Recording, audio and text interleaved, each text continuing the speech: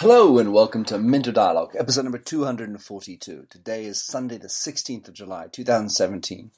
And this interview is with Dennis Bjerkhoff and Marco van der Werf, who are the co-founders of BitStudents Foundation. Based in Amsterdam, BitStudents is a non-for-profit way for students to learn to code for free.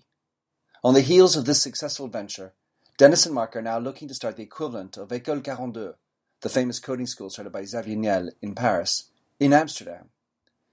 In this conversation, we look at their adventures, how education should improve, the world of new tech through the eyes of two aspiring, geeky 26-year-olds, as well as how businesses could be better collaborating with startups.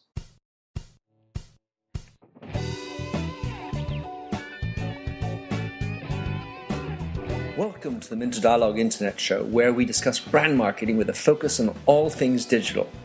I am Minter Dial, author of TheMyndset.com, that's MYNDSET, where branding gets personal. You'll find the show notes on the blog for the upcoming interview. Let's cut to the quick. Enjoy the show. Welcome to the Minter Dialogue. This is a recording that's being done in Amsterdam, in the Netherlands. And I'm about to be speaking at the iGaming. So I took advantage to go over, thanks to Claire Boonstra, who of Layer fame, who introduced me to this wonderful initiative that I'm discovering in Amsterdam. So who are you guys? Tell me who you are, what you guys do, and as I like to ask, what's your mindset? Hi, I'm Dennis. I'm 26 years old, and I started BitStudents together with Marco, who's talking today as well. And I'm very energetic. I like to talk to you, Minter. Told a lot of great stories about yourself. All right, thanks, Dennis. All right, what about you? I'm Marco, computer science student, and I feel energetic. Beautiful. All right, so you guys are the founders of the BitStudent Foundation, as Anna said. So what is the BitStudent Foundation? BitStudents is a foundation run by students, and we build jumpstarts for companies. And we founded ourselves because we were bored at school. We call school history lessons because we don't think we learn enough at school. And so what's the principle of this school in terms of how you get people in and how are they learning along the way? Right, so we are all students right now. We all study either computer science or artificial intelligence or software engineering. What we say, like Dennis said, is we feel it's like history lessons. I mean, if you've been programming since you were young, and a lot of us are programming since we were like 10, 12, 11, we feel that school doesn't suit our needs of what we want to learn. So we started a foundation next to it, and what we learn at the foundation is to be a professional, to build innovative products, and to help companies like make a next step in becoming more innovative. Cool. We're going to get into that in a second. Something that strikes me, and I'm a 52-year-old guy, so I'm exactly double your age, like a deck of cards. And I wonder how you get into coding. So you guys maybe tell us how you guys got into coding, and then I want to talk about how should people like me get into coding. Right? Who do you want to start with that one? Yeah, I'll go with it. You can see coding like the gold rush now. So 6-7 years ago, I was doing a business study, but finishing a business study, you couldn't become anything you wanted to become because you had to learn in a boring company, the stuff you would want to learn. So I thought, okay, if you really want to work into coding, then you should know how to code stuff and how to build stuff. So I wanted to learn. I'm eager to learn how to build stuff. So now I can, and now I can build companies that build software. All right, so but when you started, Dennis, did you have a specific project in mind? Did you go through gaming? And then what about which code do you start with? I mean, should you be learning HTML? Should you be learning JavaScript? How on earth do you navigate into it? Well, the first thing you always build is a Hello World program that just prints Hello World in Java. But what I found really boring about that is Java is such a boring language because you don't see anything. It's a back-end language, and I'm more of a visual guy. So when I did an internship, that's when I really started first learning. I was doing front end. I was building websites for really big companies. So more HTML? Yeah, more HTML, JavaScript, and you learn frameworks like Angular and React. So you build SaaS applications. So that's about it. And what about you, Marco? Well, my father is an IT guy, and he always brought home a computer. And Commodores and things like that? No, it wasn't a Commodore. I thought it had Windows 95 at the first, maybe 98. And I just loved being at the computer, and then started a period in which I really liked to download songs, and I was really into the torrent stuff, and I just wanted to make sure. Then some of my friends told me, well, it's illegal and you can't do it, so I wanted to make sure that I didn't get caught, because otherwise my parents would be really mad at me. So I just started coding there. Anyway, when we're talking about coding, there is an undercurrent of the sort of the dark net, the unethical side of coding. How important is ethics, do you think? And where do you integrate ethics into what you're doing? I mean, obviously you're running a foundation, but do you feel sometimes you need to bring the line and say this is something that you shouldn't be doing?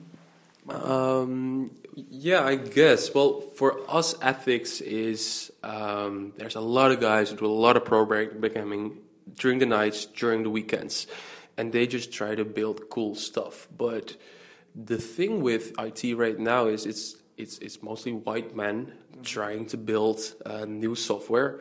And for us in our foundation, it's more like, have a broader view. So while you're still a student, learn to become a professional, but also learn what the world is more about. So yes, there is diversity, so we try to teach people about that. Yes, for example, we eat together with the whole group. We're at 40 right now. We eat together with the whole group every Monday, and we eat vegetarian then. Not because we want people to become vegetarian, but to think about, all right, hey, it's important in the world. And when you accept your projects at the BIT Student Foundation, is there any element that needs to be some kind of responsibility or ethics, or is that sort of a secondary thought?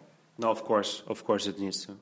Yeah, we haven't been asked to build stuff we wouldn't build, but we wouldn't have. I don't think we would have built it because we don't want to. All right, so let's talk about how this BIT Student Foundation works. I'm interested in because the principle is that they get this opportunity to work for free. How do you choose people to come in? There's students that want to join you, and then how do they get funded? Because money doesn't grow on trees. How do you mean they work for free? Well, so they don't have to pay the students don't have to pay to come. No, they get paid. It's right. So the first point is, how do they get accepted into your program, and two, what is the economic model? Okay, so first, your first question is how do they get recruited? We have we have a program for that.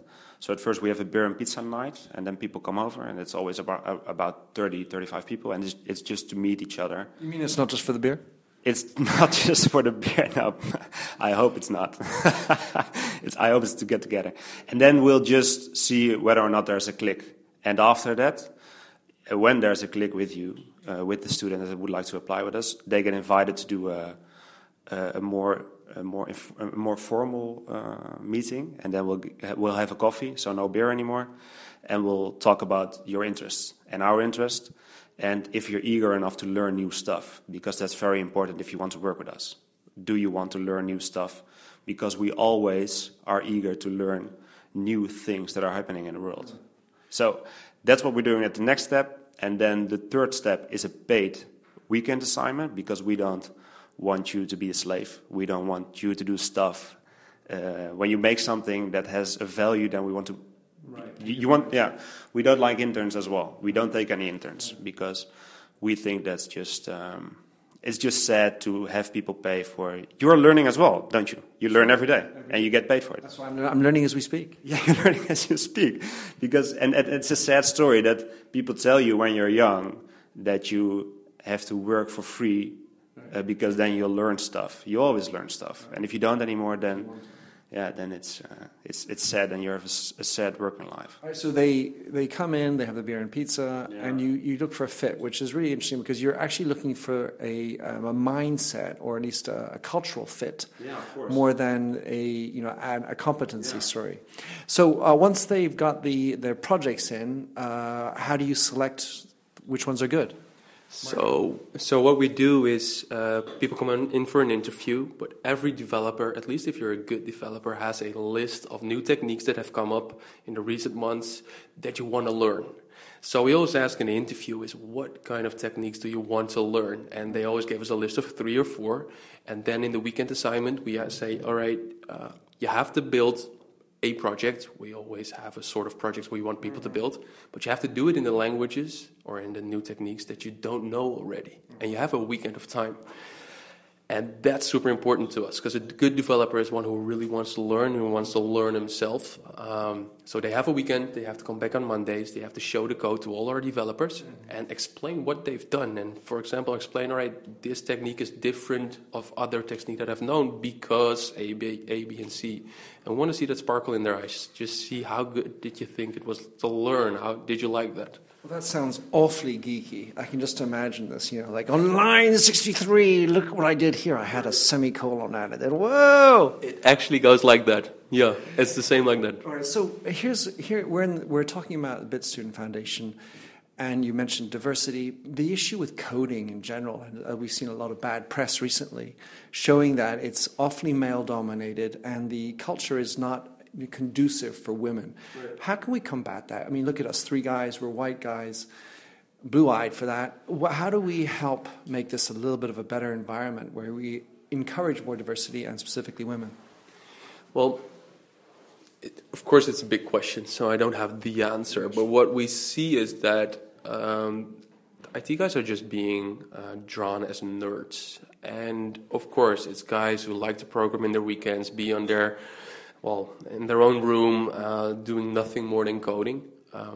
There's 2 ways of solving that image of a developer. One is to have other guys or girls get into coding and learn them how to code. But we think of it as the other way around, saying, all right, we get these super nerdy guys who are amazing professionals because they love what they do.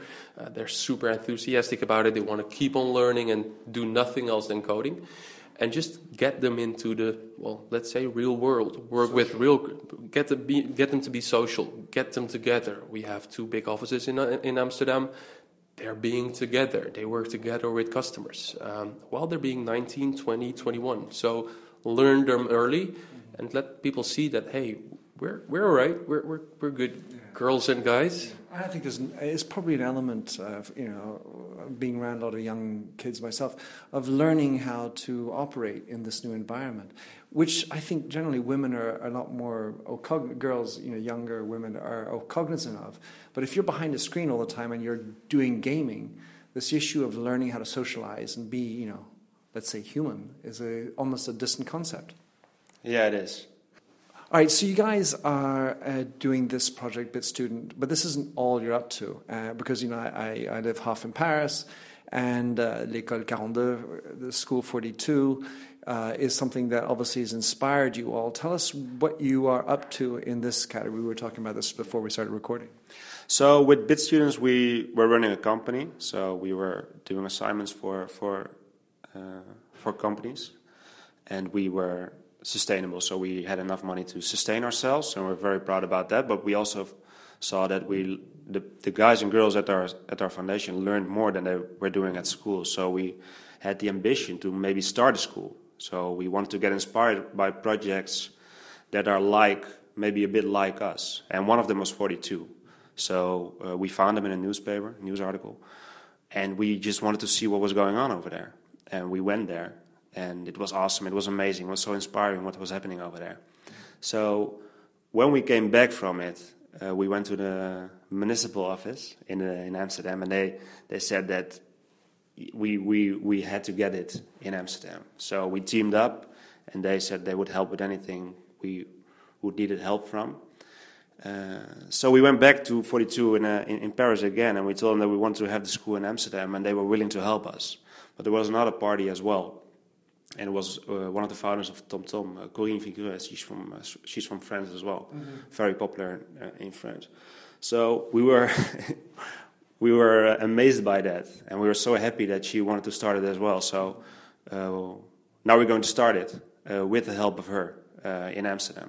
That's great. Well, it's sort of like these co-working spaces. In the end of the day, collaboration is how it all gets together. So it's beautiful that she was able to do that. So give us a little bit of an idea of where you are on the project and when's it going to be up and running? Right, so we try to be open in June next year, and where we are right now is Dennis and I are going to Paris a lot. We try to learn the school system of 42s because it's totally different than normal schools. It has no teachers, there are no exams, there are no rosters, and it's tuition free, so it's totally different. We try to learn the way that school works, and well, the upcoming year, I mean, we're looking for a building right now. We need a big building. We're trying to build a school of about 1,000 to 1,500 students. So looking for a building. We need to do marketing. We need to do PR. It's a lot of learning for us right now because we're computer science students ourselves. So it's a lot of learning. Well, so how are you going to attract I mean, let's say, hopefully, I can imagine in the Netherlands, you guys are known for being very entrepreneurial, very hardworking, good ethics on that. How are you going to sort out? You're going to get, presumably, hopefully, flooded with invitations, people applying. How are you going to sort out, who's good and who's going to come in? Paris has a great system for that, the 42 school in Paris. So you have to do an assignment on the internet. So you do a test, and the first one is 30 minutes, around 30 minutes, and the next one is 2 hours. And the only thing it tests for is determination. So it wants to know if you're going to finish it and if you really want to, if you're eager enough to finish it. Because after an hour and a half or so, the tests know how smart you are. So they're going to make it so hard that it's impossible for you to finish it. So you're all frustrated behind your computer trying to finish it. So that's the first step. And after that, you'll have the piscines. I'm sure you've heard of it. 26 days doing assignments. And some days you have to do one assignment each hour for 24 hours at a time. So it's very hard, and you have to be really eager to want to be part of that. Right, so one of the areas I wanted to talk about, since I travel a lot, is to look at the Dutch difference. How do you see, for having traveled so much, how the coding, the student body is different in Holland, or maybe not, versus the kind of student bodies you're going to see in States or in France or Germany or wherever else? Well, I think that what made the Netherlands maybe a bit different than other countries is the way that we embody liberalism. I mean, it's the way the Netherlands came about. It's the way Amsterdam came about. It's just being liberal, trying to be free. We had the golden age with a lot of shipyards and big ships and trying to take over the world, and we had a lot of cultures coming into Amsterdam. So I think that still is part of the Amsterdam and Dutch culture. So liberalism and just being creative and just trying to solve a lot of problems is something that we get taught from early ages. Right. You see, I know you guys separate your trash well. You have a level of civism and conscientiousness that's distinctly higher than most countries. I guess so, yeah. So I think every country has its own, and I think this is just the Dutch way. And what about in coding? Do you see any specific elements within the coding world, like areas, pockets of strength, the areas you're more interested than others?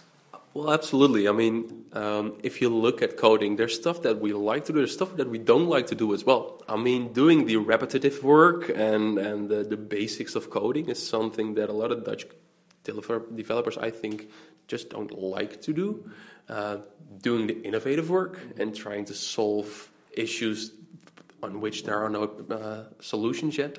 These are things that we really like to do as developers. It sounds to me that we need to create an artificial intelligence that can do the bloody coding of the boring stuff. I think that's like 10 years from now, and it'll be there, absolutely. I can just imagine giving that to a project for somebody. All right, so you guys, one of the things that's of key interest is that you're going to be training these students. They're going to come out of the program, and then they have to have a job. Because maybe the school was free, but then they have to do the next step. And so, are you thinking just like École 42 that most of them are going to be entrepreneurs, or how do big companies benefit from? Because you know that they're starving for talent, they need to get more into the coding gig, they need to be more innovative. So what maybe thoughts do you have with regard to anyone who's listening to this in a big company, who wants to recruit better talented, better coders? Yeah, that's a big challenge for us because companies over here always want to have people from the universities, and they're likely not to get students that are self-taught, because that's not how it works in the Netherlands. Most people go to the universities. Well, because the big universities have the titles, it's certified, you come from this great school. Yeah. And it's free. So being a student in the Netherlands is very cheap. Not anymore since a few years, but it used to be. So that's still in our culture. So that will be a challenge, but we have internships during the program of 42. So after 6 to 9 months, somebody has to do an internship. And then we will see whether or not people will get hired. But I'm quite sure they will, because looking at Paris, 42 over there, 90% of the students starting the school get a job in their field. So those are very impressive marks. I think there's no university in the Netherlands who could get close to that. So there are two things. One is the level of certification. So I presume with your school, as it comes around, you're going to have to integrate with the Ministry of Education. How are you managing that? That's a good question. We don't try to integrate with the Ministry of Education, just because it's a school in which we want. All right, in Paris there are about 4,000 developers in the school, 4,000 students. They are there 40 to 60 hours a week, but they're there not because their parents paid for their education, not because they get a diploma, because they want to be there. It's all about wanting to be there and wanting to become better. So we try not to have a license for now. I mean, it would be nice in the future if people have it. You do get some sort of, it's a gamified school system. So you start at level 0, you can become a level 21. That takes you about 4 to 5 years full time. So of course you'll get a level, and if you quit the school at level 15, it says something. But right now, we're not becoming an actual university or a licensed university. Well, it's like École 42 has sort of got its own reputation going on now, especially in certain circles. What about big companies? How are they going to interact with you? Are you going to accept sponsorships? What's your approach there, Marco? No, it's no sponsorships. The school's being completely free, and there's no business model. Well, someone's got to pay for the warehouse. Somebody is paying for the warehouse. In Paris, that's going to be Xavier. Right here, it's going to be Corinne Vigreux. And that's just doing good. It's just philanthropy. It's giving back to society. But yes, a lot of big corporates are being interested in the guys we're developing. And of course, we're riding the wave of 42 because it's a well-known school within the world. And people are super excited that the school is coming here into Amsterdam. All right, so I want to take advantage of both you on a topic which is new tech. All right, so we've been talking about coding, but what are the things in new technologies that actually turn you guys on? Is there something that really gets you, jacked up, which you can't go to sleep on because you started to dig in on it? What do you want to talk about there? AR kit. I'm super hyped about it. What is it about AR, that augmented reality, that turns you on? Whenever I go to a museum, I always want to know. I want to know more, or an old building or an old anything. I want to know more.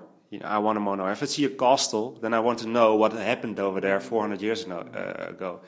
And imagine that you have a glass on your face, which you can look through, and then you'll see all the stuff that was happening over there 400 years ago, 200 years ago, maybe even longer ago. I'm so stoked about those things. So do you have any experiences in AR that you would recommend people go do, but to get really turned on and jack up and understand the power of AR? Yeah, well, if you look at, there's this Twitter account now made with AR Kit, and there's a few of them. You see the rocket of SpaceX, you see landing in your garden on the autonomous boat, the autonomous, I don't know what it's called again, but it's so awesome to see the rocket landing through your phone in your garden. So all those kind of things. You have the Airbnb one. I don't know if you've seen it. No, but I'll be sure to put a link into the show. Because whenever you're in a new house, you don't know where the heating is, or you don't know where anything lays down there. So where's the remote controller for the air conditioning or for the television? Now you can see through the app where they are. So there's just a small label on your screen, and you just follow it, and then you see the remote laying down there. And there's even an instruction movie attached to it, so you can see how it works, because all remote controls are different. I think it's genius. Love it. How about you, Marco? What technology turns you on? Well, there's a lot of buzzwords. I love AR like Dennis does. Artificial intelligence, of course, machine learning. I think that smart offices will be big. So there's a lot of sensors, and sensors are being more cheaper and cheaper every day. So I love smart offices. Just getting into an office and getting, well, I don't know, a tune played when I come in, and it's a different tune when Dennis comes in. It's being the nerd in me, but I kind of like that. Well, I'm not going to ask you what music you would play, but what about, it's funny that It's very good music. Is that true, Marco? I think Otis Redding will play, yeah. We like it. But it's funny you mentioned the smart office and not the smart home, because in the end of the day, there's the other side of the coin. What frightens you the most? What are there technologies that you're like, not so sure about, maybe because they're bound to fail, or because you're more worried about how usages are going to come around? Is there any, Marco, is there something that really frightens you? Oh yeah, there's a lot that frightens me, but what frightens me the most is that people just don't understand how much companies or people know about you. And there's this famous example of hackers who, because if I send you a picture right now it's being encrypted, it's being securely sent, and you can see the picture, but if you intercept the picture, nobody else can. It's scrambled. The thing is, it's being done by just hashes, and right now we don't have the computers that we have are not powerful enough to decrypt the code, or you would need a lot of computing power. But what hackers do is they still are saving the images, even though they cannot crack it by now. The thing is, 5 or 10 years from now, computers will be as powerful that they can crack all the encryption. So it's not that we're not saving the images right now. They are. It's just that they can't crack it. That's frightening me. That's awfully scary. I have never heard that, actually. So let's say that these hashes, is it just a question of decoding it, or will at some point these keys be released? And will we be back into all this recrypted information? I'm not a hacker myself, but I guess that could happen, and that would be frightening to me, really. Me too, thinking about that. Dennis, what about you? Is there technology that gets you frightened or up at night for the wrong reasons? No, it's not. It's hiding. It's society that says I have nothing to hide. That's frightening me the most, because that's why companies like Google and Facebook are becoming so large and so big, because they get paid for it, because you don't have anything to hide. And that scares me the most, because a few years ago I was really into privacy and I wanted to do something about it, but people just don't care. They just don't care. And I think when they're going to start to care, it will be a bit too late. So that's what I'm scared about. All right, I want to finish on one topic, social media. Let's say this is obvious, but my children have variously gone in and said, I don't want to do Facebook anymore. I'm wondering where you guys are. Are there social media that you guys are yes, more on, less off of, more scared about what they're doing behind with all the data, or your friends are all migrating off, you're into Snapchat or WhatsApp or other more private networks? What are you guys up to? Well, I'm not a social media guy, so you do not use social media? Well, I have Facebook, but I wanted to. So what I have right now is, if I open my app, I have a blank timeline. So what I had to do is I had to write a bot to unfollow all my friends one by one, and I didn't want to do it myself, so I wrote a program for that. But you can't do it with Facebook, so you cannot unfollow everyone. You have to do it one by one. But right now, if I open up my app, I have a clear timeline. And the reason I want to do that is because all the events that I'm being invited for are being done through Facebook. So I like that about Facebook, right. But I don't like, seeing all the updates and stuff. So if someone wanted to unfriend everybody, is this app available, or is this little hack available? No, I haven't put it online yet. No. Maybe you would. I suppose it might be very quick to try to want to take it down, but that's an interesting one. And your choice not to be on social media otherwise? I assume you use things like WhatsApp, or do not even want to use those kind of tools? I do use WhatsApp just because everybody uses it. Well, and it's end-to-end decoded. And it is, but still don't send everything. That will be the message. That's a good message for everybody. How about you? Yeah, Facebook. Same story for me for Facebook, because I think it's useless. It's 9 gag, but then a few days old. 4chan for a few weeks old. So I don't use it either. Just for events, for our own events, for our bit talks. WhatsApp, same story, but that's just you have to. Do you want to be the only one? Not well, some would say you have to be on Facebook, but that's interesting. Good to have your perspective on that. So you guys, well done for getting the BIT Students Foundation up and running. It's a very laudable initiative, and it's very cool what you're doing.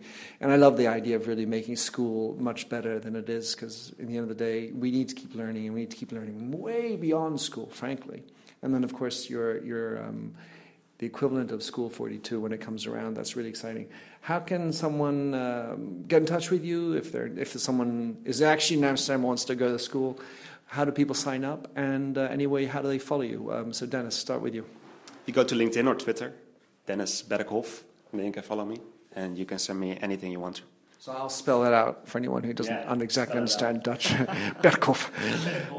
And what about you, Marco? Yeah, same for me. LinkedIn is something that I use. Which is a social media, by the way. It is a social media, by the way. By the way, they're using a lot more information these days than Facebook, or than they were in the old days. Right. So you can connect with me through that, or go to our website, www.bitstudents.com. Fabulous. Well, listen, thanks for having me in your offices and your lovely, cool co-working space. Lovely to meet you both, and look forward to staying in touch and finding out about the launch in June or something. I'd love to come. Thank you very much. Thanks, man. Thanks for having listened to this recording of the Minter Dialogue Show. You'll find the show notes on themindset.com. That's mindset with a Y, where you can also sign up for my weekly newsletter at /subscribe. If you like the show, please do rate it in iTunes. That really makes my day.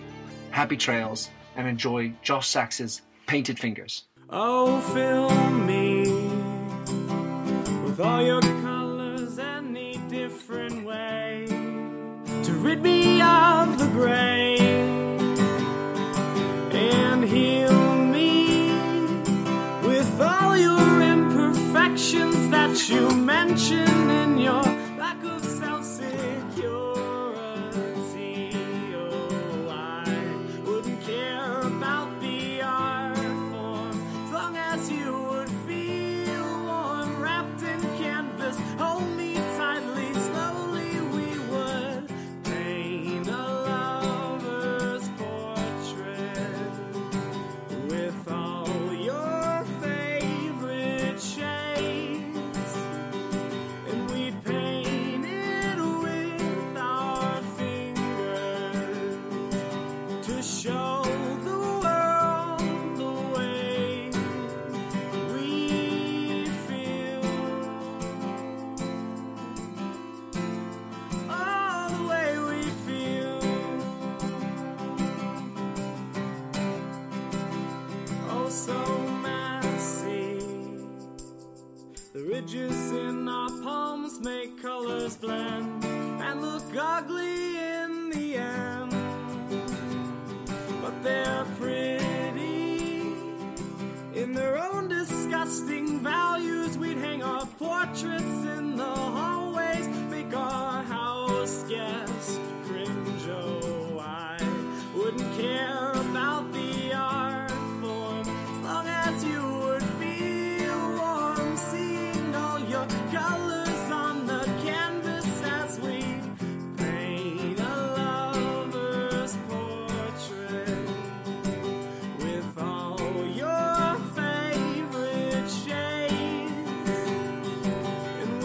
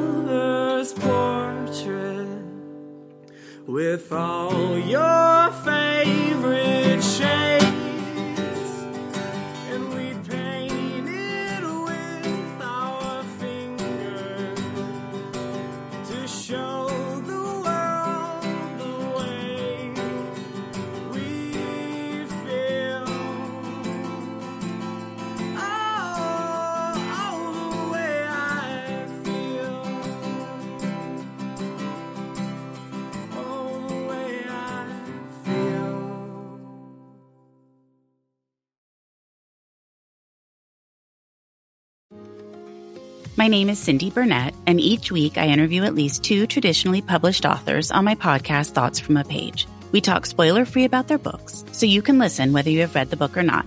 And then we delve into things that you most likely won't hear about anywhere else.